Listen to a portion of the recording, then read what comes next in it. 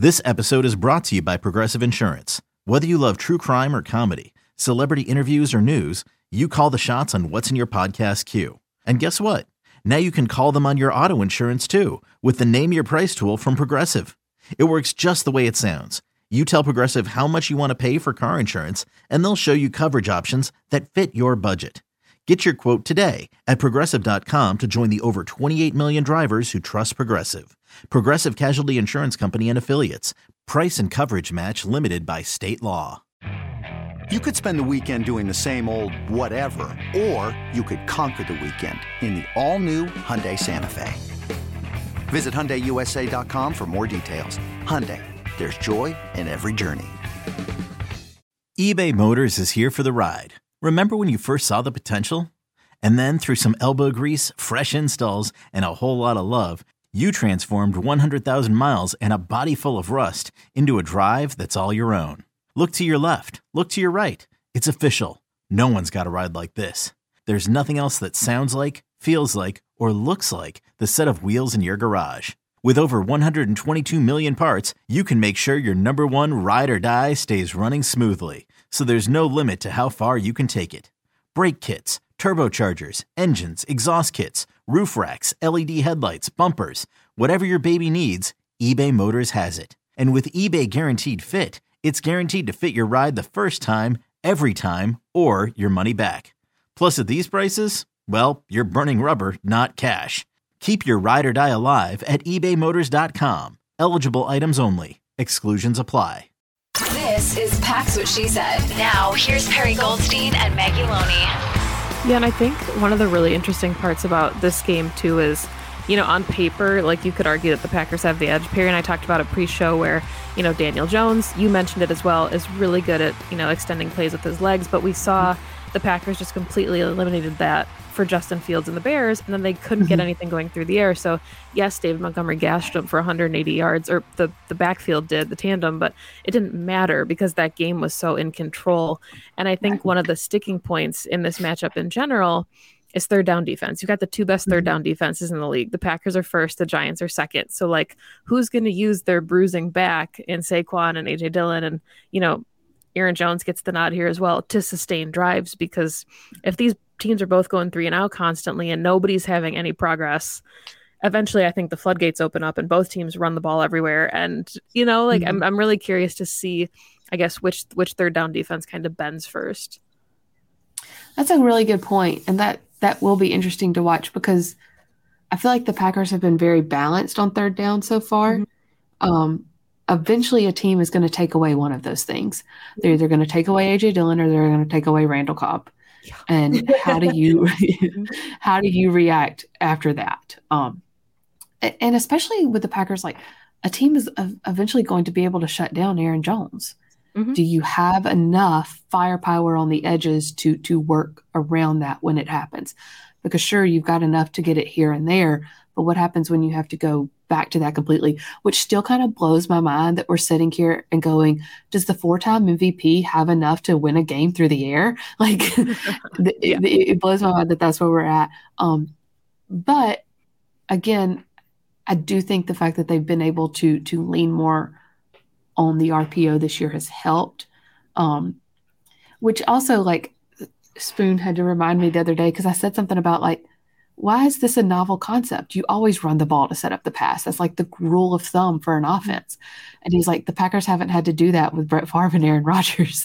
They've never had to run the ball to set up the pass because they could just pass. And so even though it seems a little weird in the scheme of like what Green Bay does, that's a balanced. That's what a balanced offense looks like. That's how most teams operate. And so as long as they don't lean too heavily on one versus the other, I think they'll be okay. Because even though I know that we sit here and say it needs to run through Aaron Jones, he's their most valuable offensive player, there's going to be a game, there's going to be a team that takes him away. I really thought Bill Belichick would be the one to do it. But when that happens, do you have enough on the edges? Right now, I think they do. They don't have enough in one area to lean on one area versus the other, but they have enough to keep it balanced. So does that get around the Giants' third down defense? I don't know. But like I said, if they can keep throwing it to Randall Cobb over the middle on third down, they're okay. Yeah, you would think somebody would eventually like stop that. He was telling me, I was asking him to break down his third down from overtime for me. And I started this like new series called like Chalk Talk, where I just have like somebody break down the biggest play of the game. And he was like, I was just in man, so I manned my guy up. And I'm like, I get it, but like, on third and short, he's gonna look for Cobb if it's not a run play. Like, and it's kind of funny, for as much as we've talked about like this defense needing to play more man versus zone, in that situation you play zone and you put someone right there over the middle to not let Randall Cobb come across and beat you like it's easy on a slant. But they've been able to do it. I mean, they did it twice the other day versus the Patriots. Yeah. Did it versus Tampa Bay. I think maybe it's interesting you say that, because, I mean, I definitely sat on my couch and I'm like, Aaron Jones can get as many touches as he wants in this game, and it will never be enough. But when it comes to the passing game, I think the pattern that we've seen so far this season, if you can start to glean patterns after 4 weeks, but is that the ball is very much getting spread around, right? Nobody, it's a totally opposite from the passing game with Davante Adams, where Davante Adams is getting the bulk of the targets, if not all of the first reads, and everyone else kind of gets sprinkled in. It's been very, very even. 4 here, 5 here, 3 here, right? And so I'm almost wondering if that actually makes defending this Packers offense more difficult, because before you're like, well, Davante Adams is getting the ball, so you're going to try to do everything you can to contain him. Now, you couldn't, because he's amazing, but you did your best, and then you devote your resources to the rest of this team. Now you're seeing Cobb on third down. You're seeing Dobbs here. You're seeing Christian Watson on the jet sweeps. You're getting Lazard in the mix. Like, you're getting Bobby Tunyon. Eventually they're going to get Sammy Watkins back. And it's like, now all of a sudden you're like, wait, no one's number one, but we kind of have to cover all of them, because Rodgers, with the football mind that he has, is going to be able to read what's going on and try to get the ball right to the right guy. He's been a little inconsistent, but that's not going to stay for the rest of the season. He's Aaron Rodgers. So it could be really interesting to see if this like spread of offensive weapons actually makes defending them maybe a little bit more difficult. Right. I think that's a great point. And that was something that Rodgers even mentioned last week facing the Patriots. He said, what Bill does best is take away the thing you want to do the most. And he said, but luckily we don't have that one thing this year. And I'm not going to give him any ideas who it is, because again, as much as we sit here and say it's Aaron Jones, it's more so because it should be Aaron Jones, but that doesn't necessarily mean it has been. 1 week it's Aaron Jones. 1 week it's Romeo Dobbs. Last week versus the Patriots, he went to Lazard in huge situations. He went to Romeo in huge situations. And so it has been spread around. And unless it's the Vikings when it goes to nobody. And so being able to kind of to have that offense where and we keep saying spread it around, and someone is going to be like, oh, so is this a spread offense? No, it's not. It's the exact opposite. It is the exact opposite of a spread offense. And so being able to spread it around, to your point, kind of works in their favor right now, because, okay, you might not have one dynamic guy, but this is such a hard argument to take, though, or to have. Would you rather have one dynamic Davante Adams or 4 good receivers? Yeah. There's actually not a right or wrong answer to that. I guess we'll find out. I think it depends on the way you run this offense. I think for me with Matt, I think you're successful either way. I think it comes down to like scheme and coach at that point. So when Matt got here, we always heard a lot about how he had to like change his offense to kind of to account for Aaron Rodgers and Davante Adams. This now is what the Matt LaFleur offense was in its original state. So I think we're seeing him a little bit more in his comfort zone as well, calling a game. Yeah, I think like what's most interesting to me going into this game on Sunday is there was a big plays through week 4 chart that came out earlier this week, and the Packers have 35 big plays, 18 rush, 17 receptions, so super balanced. And then you've got the Giants who have 25 rushes, which constitutes 10 plus yards, and only 4 passes that count as big plays. So to me, it's almost like which offense is going to run their offense better? Like whoever does what they do well to a greater extent has the keys to winning the game. If either defense can kind of clamp down on that, then I think that's your key to victory. But, fortunately for the Packers, like we've talked about, you've got multiple options, where the Giants really have Saquon, and once you take that away, if you can, which is a big if you can manage to take that away, the passing game kind of sputters. But that's where I'm looking is who's able, I guess, to address those challenges earlier, and I think that sets you up for success. I think this especially Packers Kenny defense, Galladay's out. Yeah, I know. definitely. Yeah. I mean, we were talking about this pre-show too, right? Like they don't have all of their weapons healthy either. Their I don't injury know. report's I like this long. Yeah. Very I long. think this Packers defense has shown that they're able so far this season, Vikings game aside, to show up in really big moments. And I know that the record says the Giants are 3-1, but I don't think I look at this as an even matchup. And I don't mean that as a Packers fan. I just mean objectively. Like I think on paper, the Packers are a better football team. So I mean, look at the games the Giants have won. You have to take that into account. You ready? Showtime. On May 3rd, summer starts with The Fall Guy. Let's do it later. Let's drink a spicy margarita. Make some bad decisions. Yes. Audiences are falling in love with the most entertaining film of the year. Fall guy. Fall Guy? Fall guy. That's what the poster said. See Ryan Gosling and Emily Blunt in the movie critics say exists to make you happy. Trying to make it out? Nope. Because I don't either. It's not what I'm into right now. What are you into? Talking. Yeah. The Fall Guy. Only in theaters May 3rd. Rated PG-13. Yeah, Yeah. exactly. So I do think like it may be closer than we'd like it to as Packers fans who would like to see them win because of all the factors that we've talked about so far this game. But I do think there will come a point where the Packers will kind of push that lead ahead. Yeah, and to Cassidy's point too, I mean, you've got Baker Mayfield, Cooper Rush, Justin Fields, and Ryan Tannehill were the four quarterbacks that this Giant secondary has seen so far this year. So when you think about it like that, and then you think about, okay, now they're playing Aaron Rodgers, who is getting more and more comfortable with more and more of his weapons, it's a big test for them on Sunday as well. You know, we talk so much about this Giants offense and what they can do, but I think some of the challenges are going to come for the Giants defense more than anything else. Yep.